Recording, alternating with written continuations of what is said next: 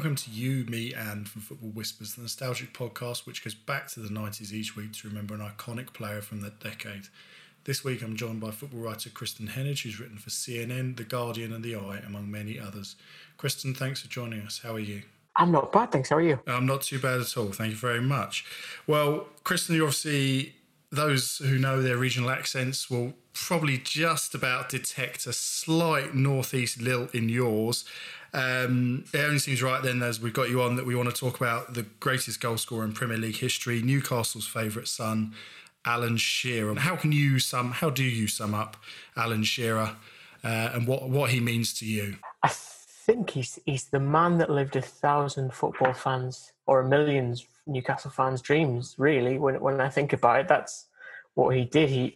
He went from Gosforth to the Gallowgate, which I think is the ultimate journey for anyone that even loves that football club a little bit. When you mentioned it there straight off the bat, born in Gosforth, played locally for Gosforth High School and latterly for the famous Wallsend Boys Club, a very famous club. You know, a lot of the great kind of Northeast players and Newcastle United stars have come through that club.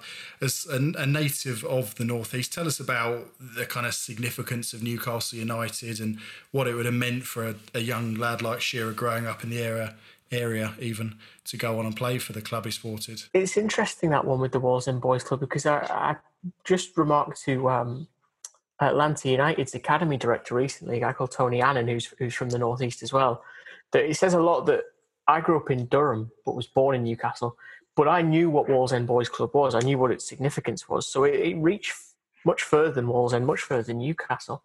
And as you said there yourself, it's been the incubator for a lot of Northeast talent, not just those that came to play for Newcastle. Michael Carrick is the one that jumps out to me. And I think if anyone listening is curious about this place, because it's a very historic and iconic place as it relates to the Northeast, and I don't think they'll ever make a place like it again, if I'm honest. I think it's got a lot of character to it, and just little touches now when Carrick talks about the boys are in his book, this kind of parquet-like floor where they would play.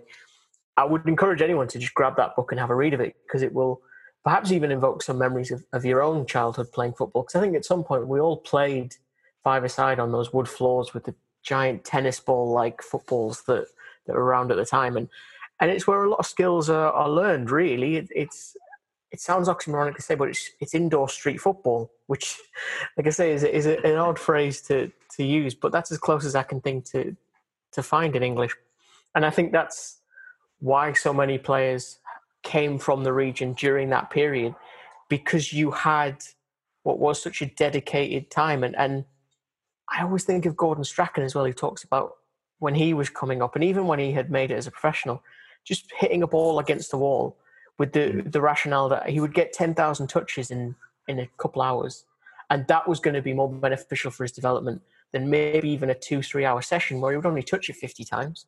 And that's where I think of Wallsend Boys Club and its ability to just give young people in the region a dedicated and focused avenue to play football. Absolutely. Who are some of the other names that kind of the alumni of the Wallsend Boys Club that you could name off the top of your head, just for those who aren't as well versed in it? Well, I think anyone really. I mean, it has associations to the likes of Paul Gascoigne and people like that. I mean, the region itself, modern day, you look at Jordan Henderson and Jordan Pickford, who did not come through that school, but they're the two shining lights. This was Newcastle's equivalent in the sort of 70s, 80s, early 90s. I mean, to be fair, it's still going now. It's not dormant or been mothballed, but I think it's just such a more difficult proposition to try and make it professional these days in terms of producing players, which has made it, I think, just a little bit less relevant in the hierarchy of football development. We, of course, very much associate Alan Shearer with Newcastle United and being a Newcastle fan and what have you, but it did, of course, start his career at the other end of the country with Southampton in the late 80s. He scored a hat-trick on his full debut at the Dell in a 4-2 win over Arsenal, in doing so becoming the youngest player to score 3 times in an English top-flight match at 17 years and 240 days. It's worth touching on his Southampton career because he did play there for a good few years into the 90s. What was a very young Alan Shearer like, and was there any indication at that time of what he'd go on to become in English football? Well, there was a lot more hair, for starters, which I enjoy looking at those photographs for that reason. I think, you know, what I found really interesting is I'm not going to claim to have had consciousness at that point, but going back and reading through stuff, you look at him breaking a record held by Jimmy Greaves and you think, crikey, this must have been written in the stars. And yet at the same time, I watched something with Matt Le Tissier where he said, you know what, I always thought Alan could go on and have a professional career in the game because he had the physical presence, he had the mental determination. But if you told me he was going to lead the Premier League goal scoring record by some 60-odd goals, I don't know if I would have believed that. And it was interesting because the reason for Le Tissier saying that was that he was flanked Shearer by Rodney Wallace and Matt Le Tissier at Southampton. And by Le Tissier's own admission, they weren't wingers in the traditional sense that we think of it for that period, with chalk on their boots, crossing the ball in. They were, we want to drive inside.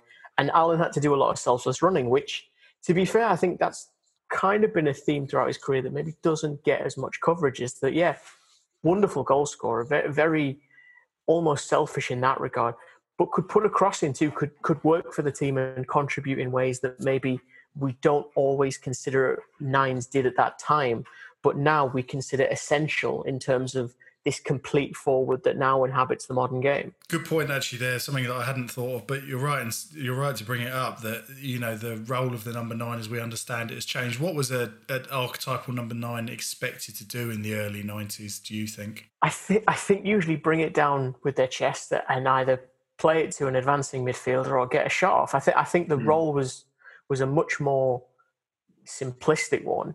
And so the metrics for success were much easier to define. It was just about goals. And that's where, and I never thought that when we started this, I would bring Emile Heskey into this conversation, but that's perhaps maybe a little bit of a tipping point with someone like Emile Heskey, where people started to say, well, actually, Emile Heskey brings other players into the game. He is not necessarily the goal scorer that burst through at Leicester City. He's now this facilitator. And I think that's where we start to see this change of, you know what, assists can be just as important as goals, says the former creative midfielder at Sunday League level. but that type of more well-rounded player leading things up front is an important evolution, I think, for English football, and one that I think Shearer was able to really straddle, which is quite impressive when you consider when his career started and when it eventually finished. Well, it was a very gradual kind of easing into the team at Southampton. Scored 4 times in 36 appearances in the 90-91 season. The following season, got 13 in 41 and earned his first England call-up, scoring on his debut against France. What was the hype around Shearer like at this stage as he became kind of more well-known to a wider audience, I suppose, outside of a Southampton fan base? I think it was somewhat tentative. So I was fortunate to attend an evening with Alan Shearer a few years ago, and he sort of talked through lots of these periods, and it's interesting to me to kind of hear him reflect on it, and specifically that move at Blackburn and the first time that Man United try and sign him, and this real sort of fork in the road, this crossroads moment for him, sliding doors moment, you could even say, where he essentially asks for a bit of patience because he said he would give Kenny Dalglish a few days, and Man United just don't call him back. Now, there's a few ways to interpret that. I would look at that possibly as Man United being almost offended at being asked that. Possibly there's an element of them not thinking he's that good or he's worth that much hassle. But I think if you look at his record for Southampton, just in the numbers, which I think is another facet of the game that has changed in terms of we don't just look at those columns, goals, appearances, etc. We do go much deeper with these statistics and analytics. 18, 19 games, 20-odd goals. That's not a startling record, really, for a striker. And I think that's where we sort of look at things and say, well, yeah, okay, maybe there was a growth and a development in him. Or as Le Tissier alluded to, was it just a case of actually the role he was playing was not one of goals, and it was a little bit ahead of its time in that sense. Southampton manager at the time, Ian Branfoot, claimed to be the most popular manager in England, with calls about Shearer coming in right, left and centre, as you say. Manchester United were one of the early kind of interested parties, but he joined Blackburn for what was a British record at the time, 3.6 million. Without kind of speculating too wildly, how different might things have been, do you think, in terms of his career if he had gone to Manchester United? Yeah, it's an interesting one, that, because when Patrick Kluivert joins Newcastle many years later, there was a bit of a difficulty in fitting those two into the team. Not, I think, from a personality standpoint, just how do you work those two tactically? And as soon as you mentioned potentially going to Man United, my mind jumped to Roy Keane. And I just, wow, talk about petrol and matches put together that. Those two had their scraps on the field several times that I can think of, including, I think there was an instance where at one point Roy Keane threw a ball at Shearer and Shearer asked him if he wanted to sign him for it, which is one of the more cutting lines from Shearer. And I think he doesn't get enough credit for his ability to be quite sharp with his wit like that. But I have to think he would have won more trophies. I mean, does it change potentially Blackburn winning the title? You would have to say yes, just because of the goal return. Does it maybe even change how Man United do in Europe before that famous 99 European Cup? It's certainly a discussion I could have in a pub for 6 or 7 hours with pen and paper next to me. I think that's the thing you have to look at, is that he was such an amazing forward that even just watching his goals back in the build-up to doing this, who could score so many different types of goals. There was, I think, a chip against Norwich at one point. There was shots that were just pure power. There was placed finishes, side foot through the laces. It really was a variety of different goal-scoring opportunities that he could convert. And that, to me, is what really makes, in my mind at least, a truly great forward, because it makes it so impossible for the defender to truly identify what is the greatest threat, because you know that really they are the greatest threat. It doesn't matter how the ball falls. It's just whether they get to it or not. We'll leave it there, and then we'll be back after a short break to discuss the move to Blackburn Rovers and Shearer's first real tournament involvement with England.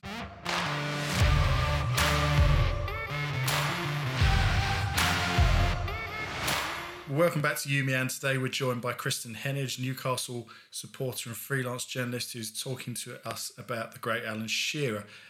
At the point that we left it, Shearer was on the verge of moving to Blackburn Rovers, what was a British record transfer fee, 3.6 million. It's a very different time in British football, of course, if that's the kind of record fee, and the fact that Blackburn were the club spending that kind of money. Can you just set the scene of the Premiership as it was known then in 1992, Kristen? Yeah, it was this bold new era. It was, I tried to think of kind of my first memories of the Premier League, and it was desperately trying to get the shiny Premier League album in the Panini sticker book, because it just looked so amazing. This lion, I mean, you know, that in itself is going to conjure these grand images. But I think it was an evolution for televised football as well, which was important to remember, because today we're very blessed to be able to watch largely any game we want. I think the fact that I'm currently been watching the Belarusian Premier League highlights that. But in terms of English football, there was maybe a bit more of a focus on a single game, whereas now you were starting to see more and more football. And that in itself, I think, would only be seen as a good thing. And we look at the Premier League now, this giant structure, this organization that reaches far and wide, broadcasts across the globe, and makes a lot of money doing so. And the very genesis of it, the very start of it, I don't know if we would have predicted that. That's the other thing where I think it's an interesting watch, because yes, the Premier League was this new thing. It looked shiny and all of that. But with that new adaptation, that new evolution, there comes a slight uncertainty about whether you're actually making the right decision. And you would have to say now that it absolutely was the right decision because of where the Premier League's since gone in the years since. Well, knowing what we do now about Alan Shearer, Kristen, obviously went on to become one of England's highest scorers and the top scorer in Premiership history. there was a time when he was really struggling on the international front and went kind of 2 years without a goal, from his debut goal against France to scoring his second goal against Turkey a couple of years later. Talk to us about that period of Shearer's career on the international front, if you can, and what he kind of went through in that kind of couple of years. Yeah, that's an interesting one in the sense that I think time has really smoothed out the edges on that portion of Shearer's career. Because for me personally, as someone who at that point was just a fan, I don't remember a great deal before it. It was more Euro 96 that entirely eclipsed that, and the goals that he scored, and just his play in general. He seemed very confident in an England shirt. Now, perhaps some of that is playing alongside Teddy Sheringham. I know he's been very complimentary about that partnership, and the fact that if you look, I think, throughout Shearer's career, when he's had an intelligent forward alongside him, someone who is perhaps willing to be the second best goal scorer in that group, whether it's Chris Sutton, Les Ferdinand, Teddy Sheringham, he's tended to find success, and he's tended to appreciate that selflessness. And I think that is what makes the period of struggle a little bit interesting, is that it didn't really last that long in the context of his career. It was very much a snapshot moment. And I think was maybe a little bit indicative of England's struggle in general, failing to get to USA 94 and things like that. So I do sometimes wonder if maybe the improvement was the consequence of just a better understanding of how to get the best out of him. In 93, 94, we began to see what Rovers were and Shearer were about. He scored 31 in 40 as Blackburn finished runners-up in the Premier League. He was Football Writers Association Player of the Year, and this was his kind of most successful season to date at this point. How was he kind of viewed, and had he changed? Had he developed as a player since he broke through at Southampton in your eyes? Yeah, I think he had developed. I think he, more than anything, when I compare the two, he looks bigger.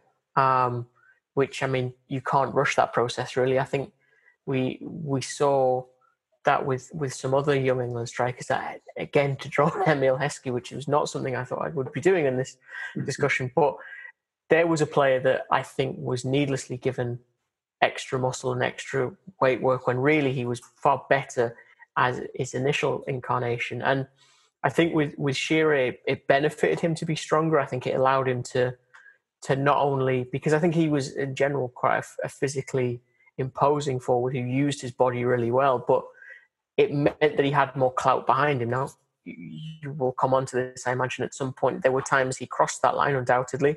But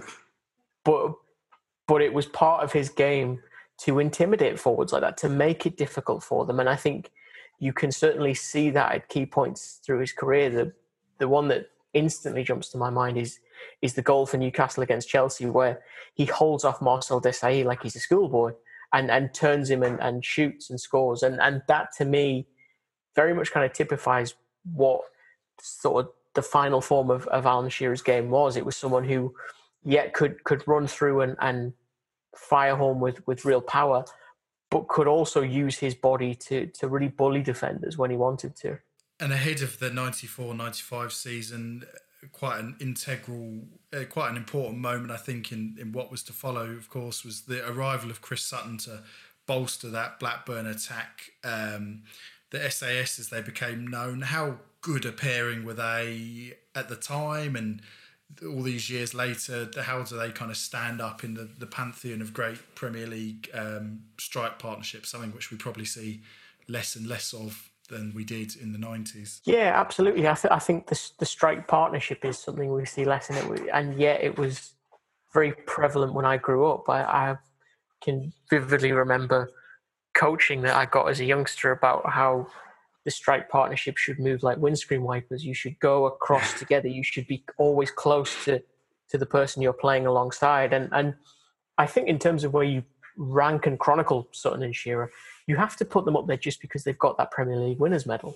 I think it would be unfair otherwise. And for Sutton, yeah, I don't think he gets a great deal of discussion about his ability and his quality. I think he was a little bit unfortunate the time he really came to prominence, that there were a lot of very good footballers in his position And that's where I do think sometimes it can be a bit difficult to really evaluate a player's quality based on the number of international caps they got, because a lot of it is timing.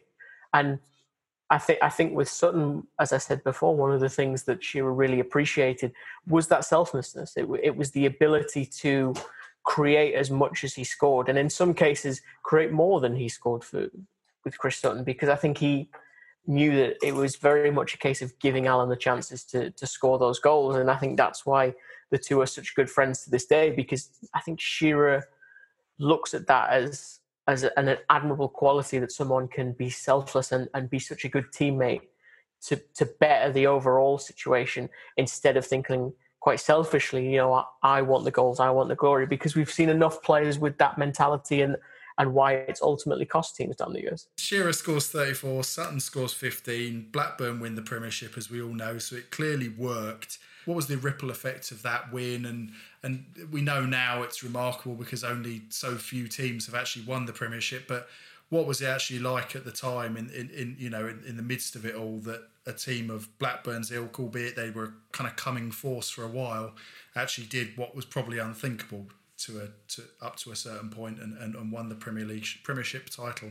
You look at the modern era, and Leicester City are perhaps the last. In fact, no, perhaps they are the last team to really shock by winning a Premier League title. We didn't really see that as a new dawn of a football club. We saw it as a memorable moment in time.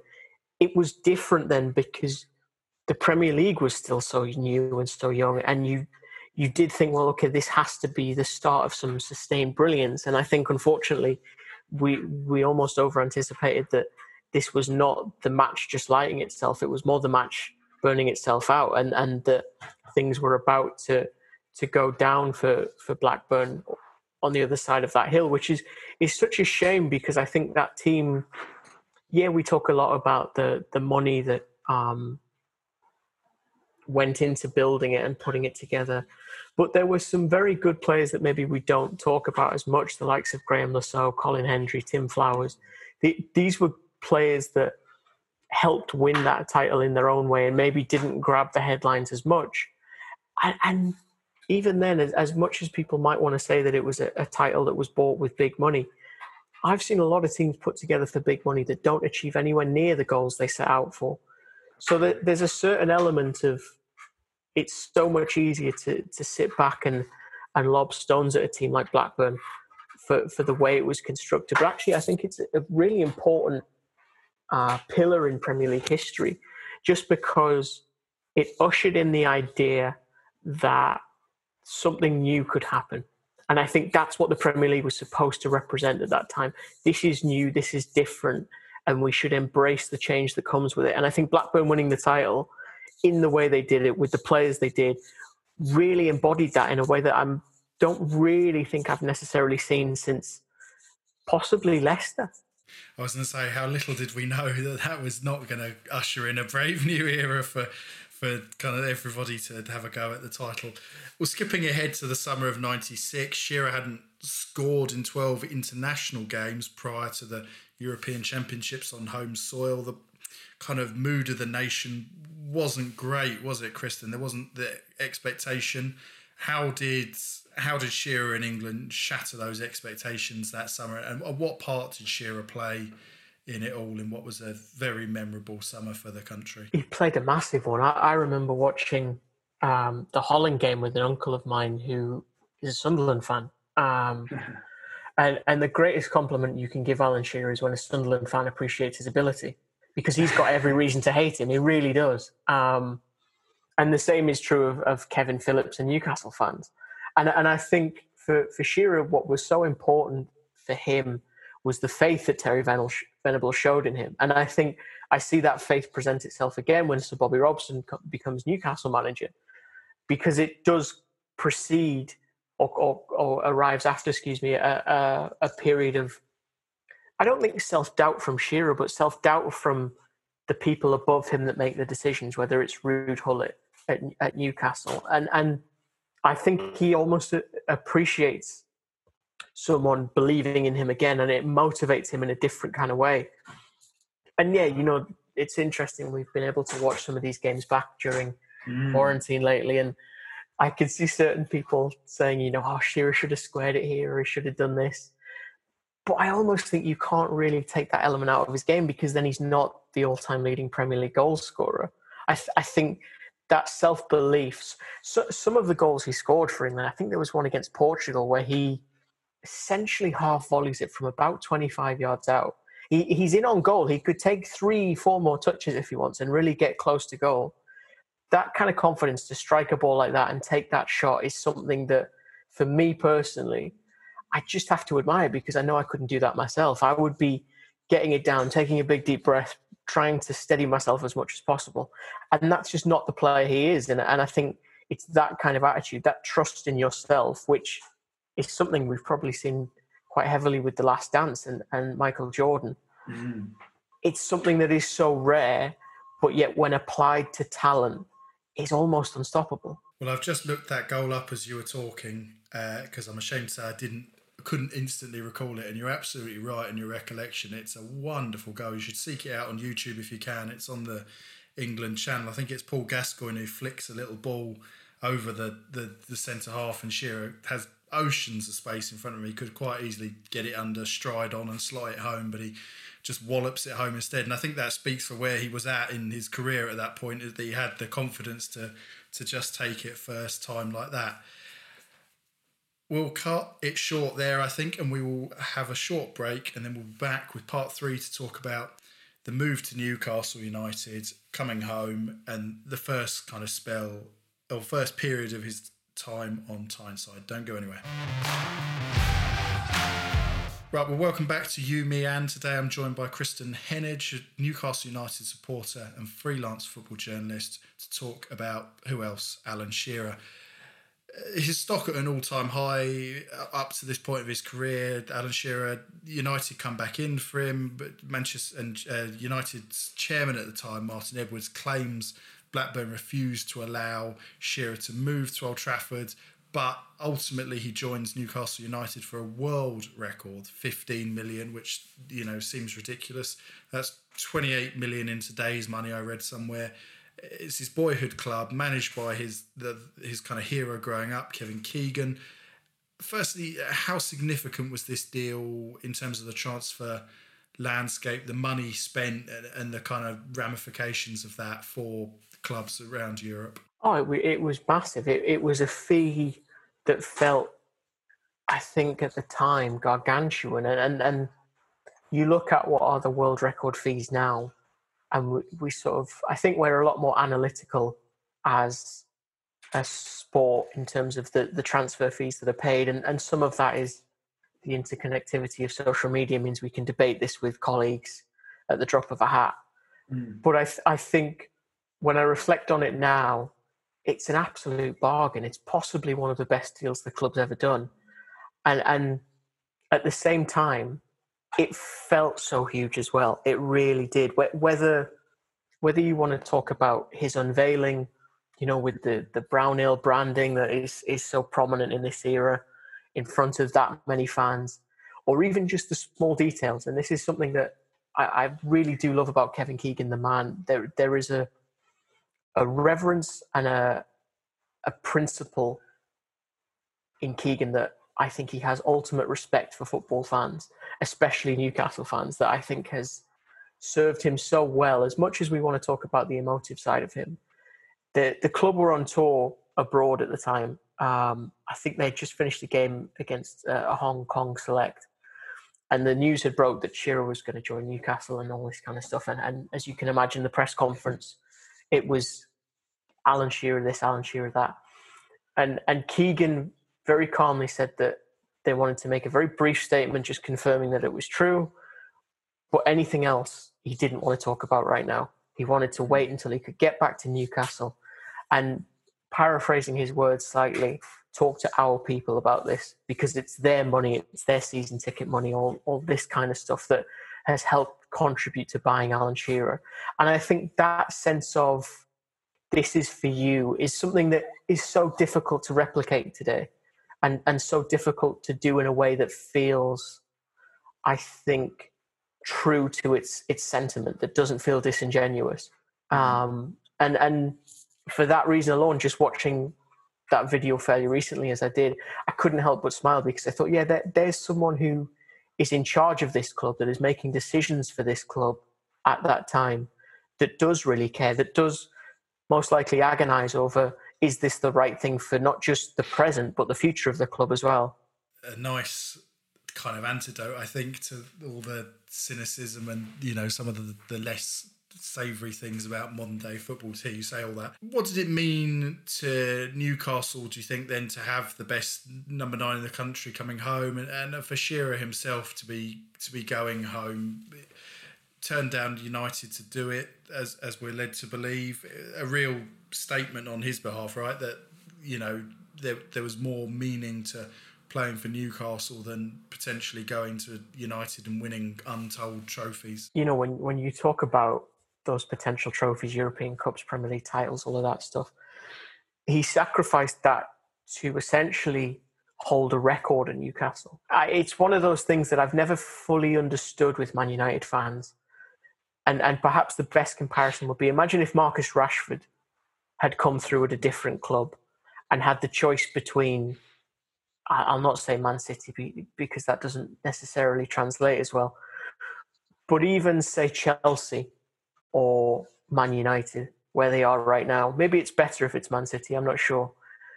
But he chose Man United because that was the club that struck a chord with him. And even if he didn't win anything, he would just be happy to have found success in his terms at that club. I don't think you can ever really get mad at someone for that, or even lament them for it, because that's kind of why we all get into football anyway.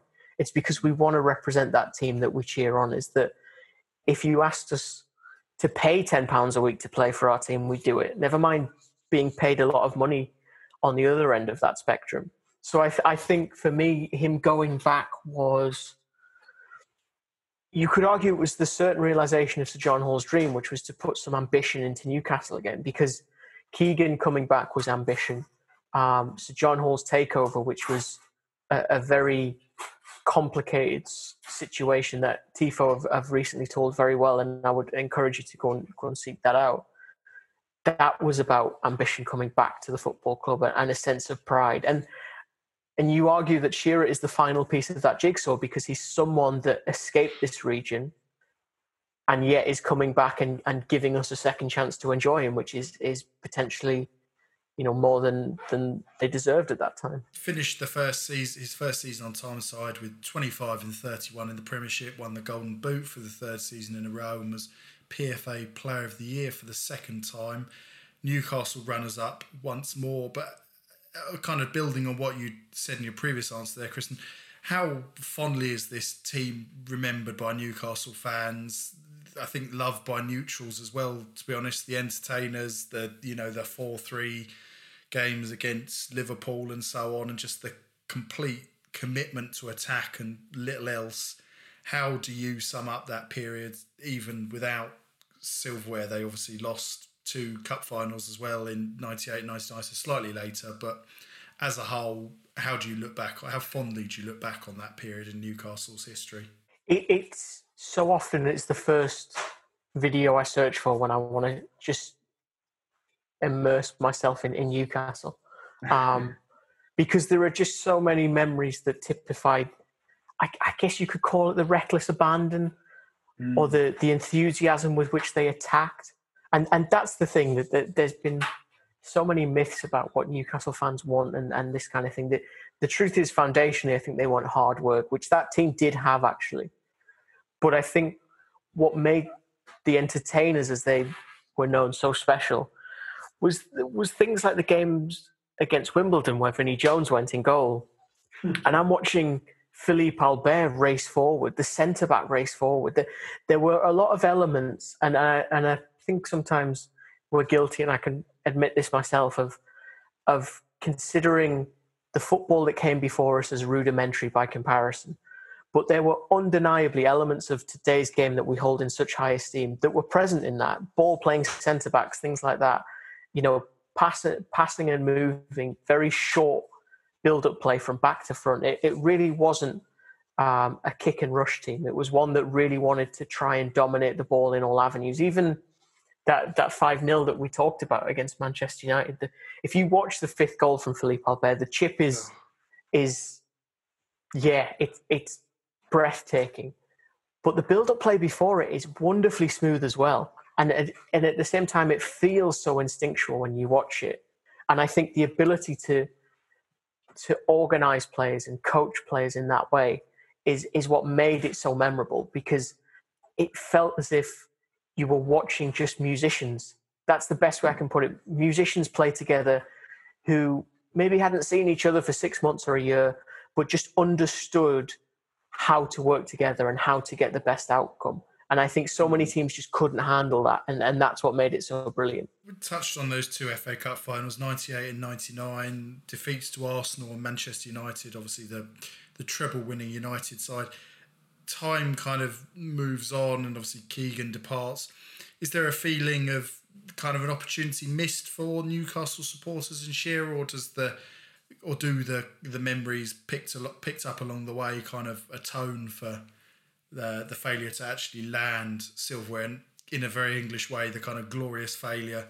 Does that make it quite an achievement in itself, I guess? Yeah, there's quotes to that effect about the hottest romances burn the quickest, or something to that effect, that spring to mind. That it was a moment in time, undoubtedly, and I think when I look back at things, Keegan going was undeniably a disappointment, and it was devastating in a lot of ways, because I think he was just such a wonderful person, and I've never had the pleasure of his company, which is something I would love one day.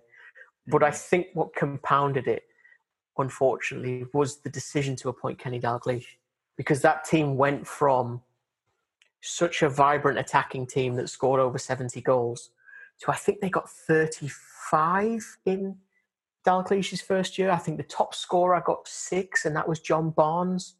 That's right, yeah. You had a team that felt like it just radiated energy, that was a little bit electric. And maybe some of this is nostalgia talking, but you had that feeling around that team, and it was replaced with a much different kind of energy. And I don't know why these things stick in your memory, but I can remember the back page of the paper with Ian Rush and John Barnes posing in their Newcastle shirts, and a cross on the new of Newcastle United above the stand, and old written above it. And it's things like that where you think, you know what, you're very young at the time, so you're easily influenced by those kinds of things. But it was just difficult to get excited about that.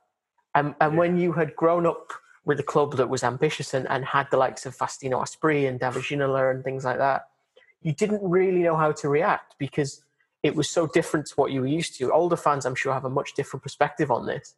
But for me personally, going through it was just something that I didn't fully understand, because now all of a sudden we weren't as good as we used to be, and we were being humiliated by Liverpool at home, and Michael Owen was bursting through the defence time and time again. It was a very difficult period to adjust to, and I think that's what made it so much more difficult, was it was such a stark contrast to what had gone before. We'll be taking a very short break, though, before we return to discuss Newcastle under Ruud Gullit, and later Sir Bobby Robson, so something a bit happier to move on to.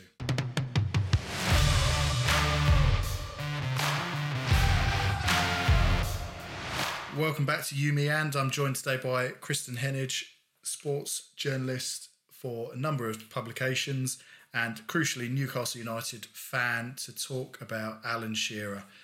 At the point we left it, is the kind of a period of disappointment after the highs of the Kevin Keegan era. We discussed Kenny Dalglish's stint as Newcastle manager. Well, it kind of went from bad to worse, I guess, with Ruud Gullit, and the 99-2000 season for Shearer began with his first professional red card in what was his 100th Newcastle appearance, and then, of course, the controversy that was being dropped by Gullit for the time where Derby. Talk to us about that game and the kind of fallout of that. It ultimately cost Gullit his job, but it was a pretty unhappy marriage at the time, wasn't it, between player and manager, and ultimately someone that Hullet made Shearer captain of Newcastle for the first time in a full-time capacity. Yeah, it was. This will firmly date this moment in time because I listened to this game in the car on the radio, and I don't know how to feel about Ruud Gullit, if I'm honest, when it comes to his time as Newcastle manager, because again, you could argue like Dalglish, the previous history, his time in management, the signs were positive. He had done a fairly good job at Chelsea, wonderfully gifted footballer himself during his playing days. And you thought, well, that would translate quite effortlessly. But then you sort of look at those type of situations now and you think, well, so often the reason that players like Gullit fail is because they can't relate to the players that aren't on their level. They struggle to comprehend it. Roy Keane is one that always springs to my mind when I think of that. And yet you would think there would be an element of Gullit aligning with Shearer because there is arguably the club's best player at the time. And yet I think what actually caused the friction between them two is that they were such strong characters. And I think Gullit didn't like the idea that there was someone close to his level in terms of power.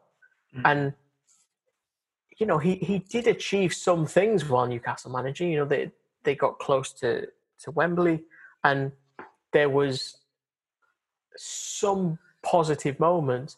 But when it comes to that derby, for someone who's played for the clubs that he has, you would just think he'd know more than anyone that you can't take that risk. And it was, as funny as it was a moment in time in the sense that, to me at least, it started to really typify the rise of Sunderland and the decline of Newcastle. Because, you know, the poor lad who started up front in his place, Paul Robinson, wasn't it? Yeah, unless he got a hat-trick, it was going to be really difficult. And even then, it would have to be in a 3-0 win. And there's an element of that is you can't win when you drop Alan Shearer like that, because even if they had won 3-0, I can guarantee someone in a pub in the shadow of that stadium would have said, you know, we could have won 6 if Shearer had started. And it's that. It's difficult because I saw a little bit with Jamie Carragher and Steven Gerrard when their careers at Liverpool. There's a point where that player goes from being the fuel that drives the club to a little bit of a dead weight. And that might sound almost callous to say, but it becomes the point where your inclusion of them and even just removing them at all feels like such sacrilege, and yet it's probably for the best. That wasn't where Shearer was at this point, not even close. It would become that, you could argue, at certain points later down the line.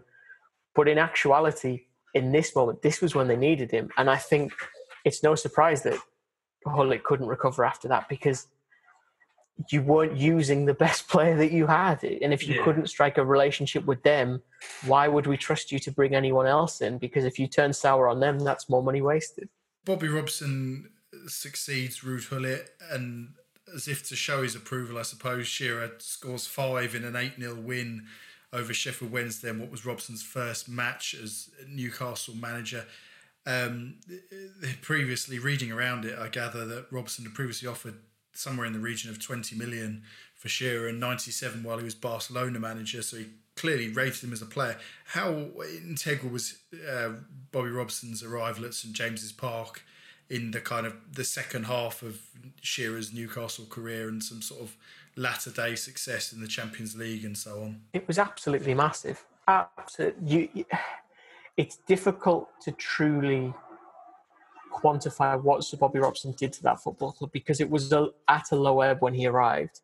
And yet almost instantly, he was the tide that raised so many of the ships at Newcastle United. And I remember just before he got the job, I was in an airport with my family. We were going on holiday, and he was there with the PSV squad. And my dad had said, "Oh, look, it's Sir Bobby Robson." And I'll be honest, I didn't really know who that was because I was very young. I sort of just missed his spell with England. And so it was just one of those people I'd see. And now he was manager of Newcastle, and everyone was delighted about it.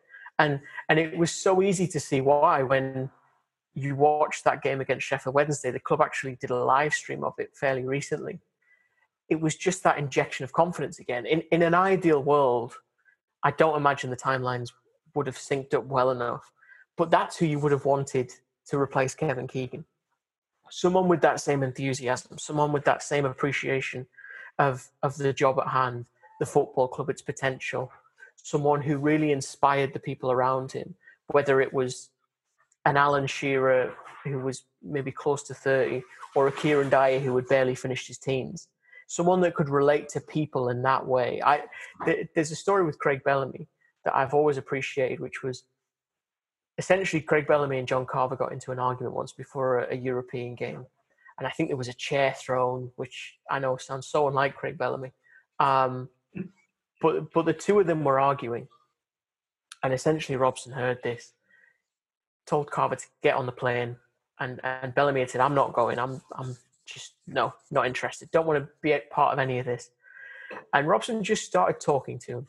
And he just started asking, how's your family? How's the kid?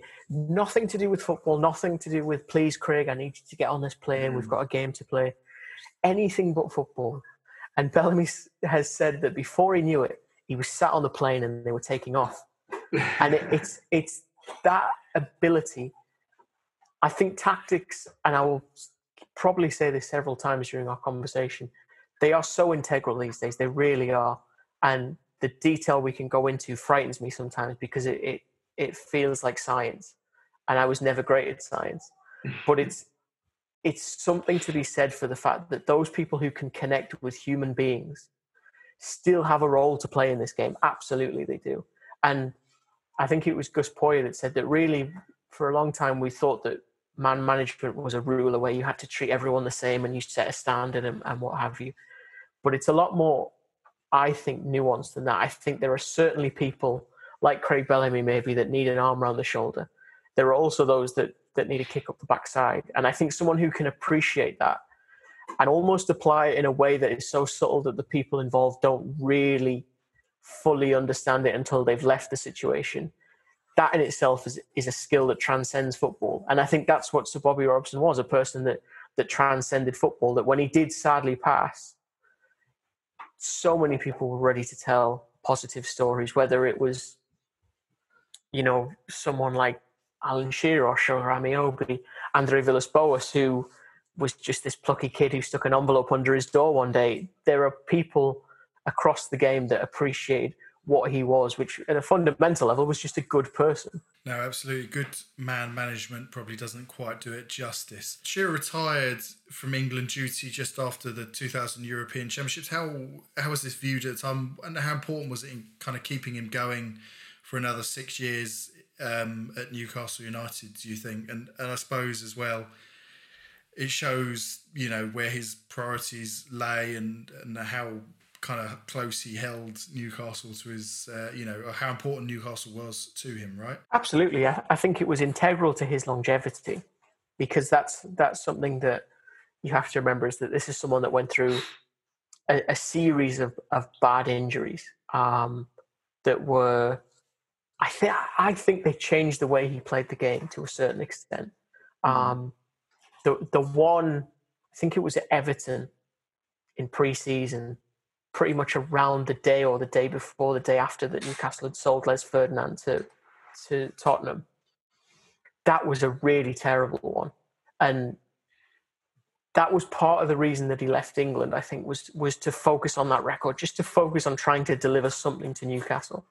And look, I think when a player of his quality at his age retires from England duty, you're always going to have critics with something like that. I think when you have, and the name that jumped into my head is someone like David Beckham, who made himself perpetually available for England, would probably still play now if you asked him to.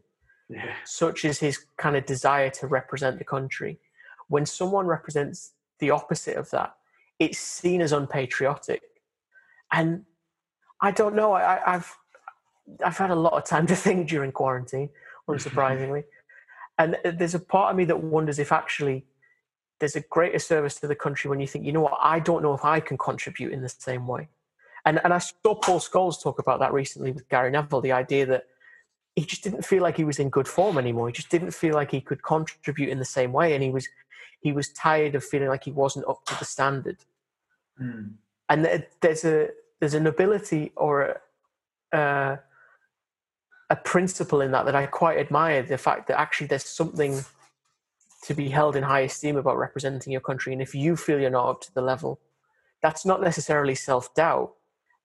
That's just putting the team before yourself. Mm.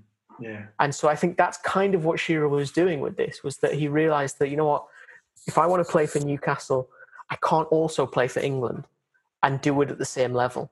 I've been a good servant to my country, scored some very good goals, some very important goals. But this dual service is not something I can do, so it's better for all than to keep rejecting call-ups to just retire and put an end to that chapter. Kind of continues to score regularly for Newcastle domestically and in Europe, and under Bobby Robson they finished 4th, 3rd and 5th between 2002 and 2004.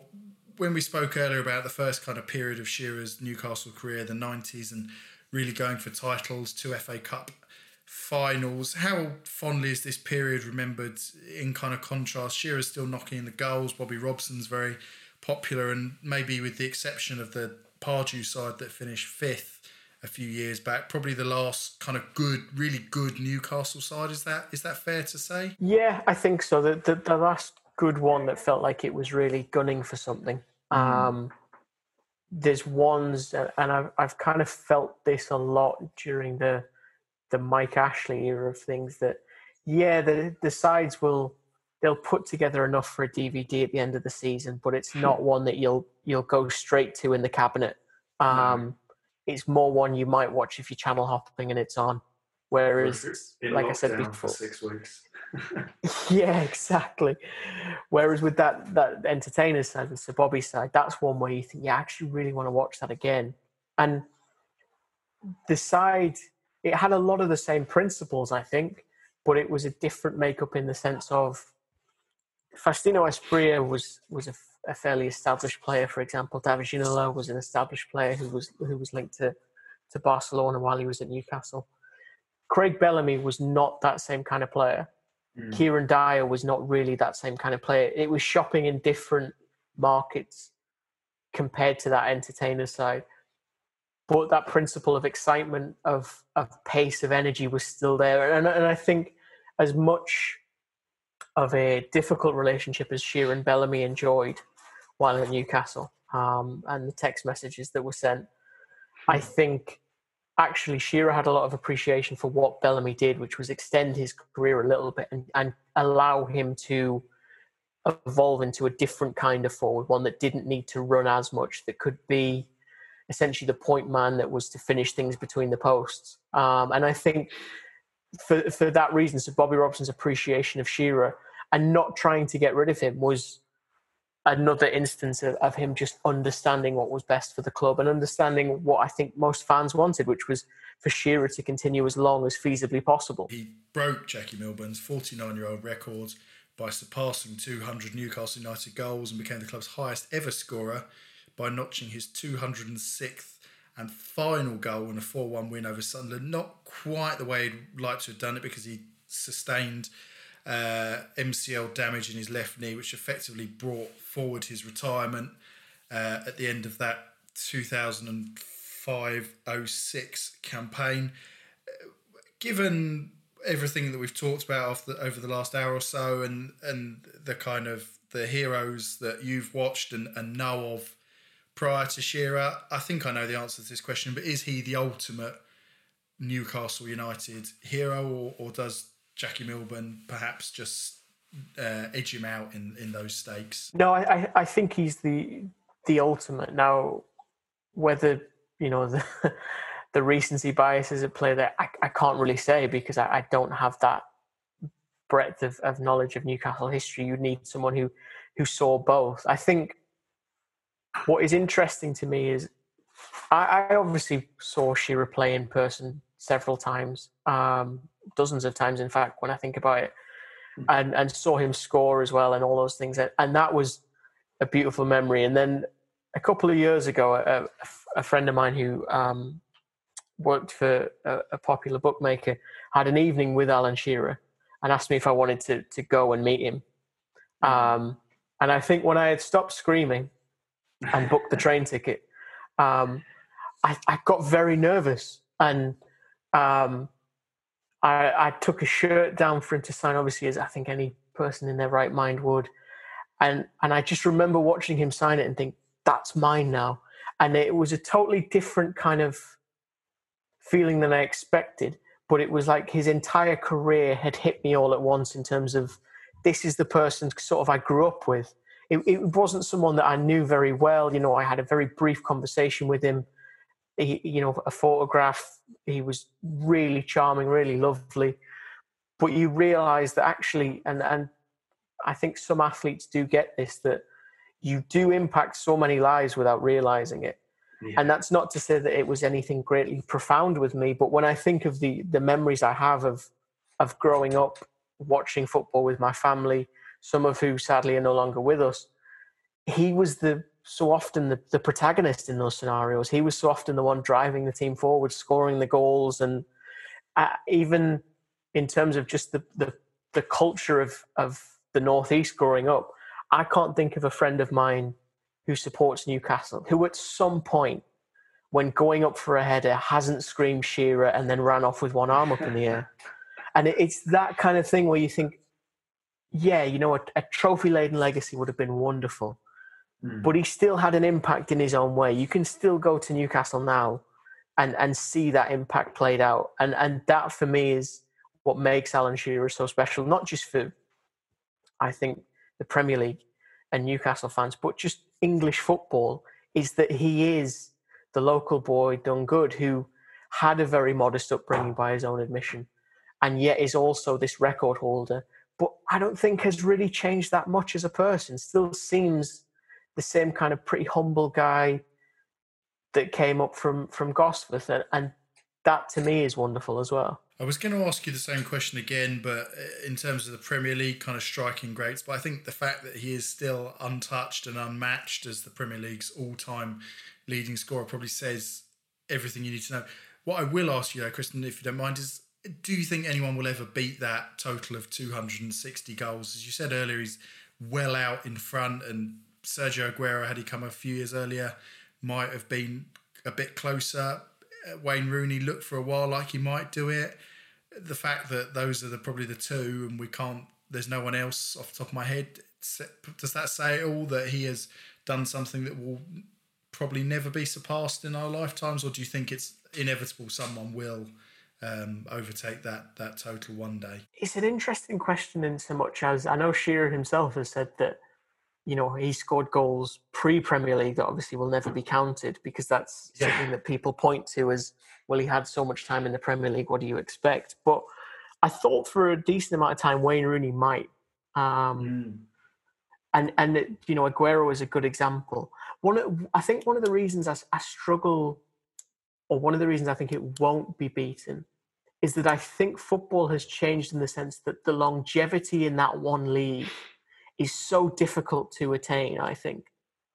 Whether it's dropping down into the Championship as a striker, or whether it's getting a move abroad or whatever, I think that idea of a decade spent at one club is very difficult, even as well as the sustained ability to score goals after injuries as well. You know, we're talking about that with Harry Kane, and how will his injuries impact him? I do think it's just going to be too difficult for someone to get all of those ducks to line up together to make that record-breaking run. It might happen, and to whoever does it, maybe they've been born, maybe they haven't, I don't know. But it will take someone truly special, and I think that's a wonderful legacy for Alan Shearer to have. If it maintains his record, it shows how brilliant he was. If it is beaten by someone, then again, it shows how special Shearer was, because it took someone above that to do it. Absolutely right. Finally then, Kristen, what's your favourite Alan Shearer memory or goal? It doesn't have to be something particularly iconic. It could be something very personal to you. But if I was to put that question to you, what would you say? The Man United 5-0 was lovely because it was a sense of vindication, and him shaking his arms at the away fans was great. The volley against Villa from the side of the goal is underrated for its technical brilliance. But I think you have to point to that goal against Everton. Yeah. Just because of the technical ability, the power generated, and the fact that at the time, Newcastle needed someone to step up. And personally, I don't know if it's just working as a football writer or whatever, I put a decent amount of stock in commentary being this wonderful garnish on top of a football moment. So with Albert's chip against Schmeichel, it's, you know, if the rest was the cake, there's the icing. A quite majestic goal from Felipe. I can almost recite it. And for that goal in particular, I just remember the commentators saying, "Cometh the hour, cometh the man." And that's kind of what I think of with Alan Shearer, is someone that whenever Newcastle needed him to step up, he did it, and he did it admirably. And when you have someone like that who can inspire such confidence in supporters watching, it's a truly wonderful time to be alive. And I think that's what Shearer gave us time and time again. Absolutely. Well, Kristen, thank you. It's been an absolute privilege to listen to you reminisce about Alan Shearer over the last hour, and I'm sure many Newcastle fans would echo a lot, if not all, of what you said. So thank you ever so much for joining us on You, Me, and. Make sure you subscribe via Acast, Spotify, Apple Podcasts, and pretty much anywhere else you get your podcasts. And if there's somebody that you'd like to hear us do a big retrospective on, then make sure you tweet us, send us a message on Instagram or Facebook, and we'll endeavour to cover that player sooner or later. And if not, we'll look forward to speaking again on Monday. Thank you very much.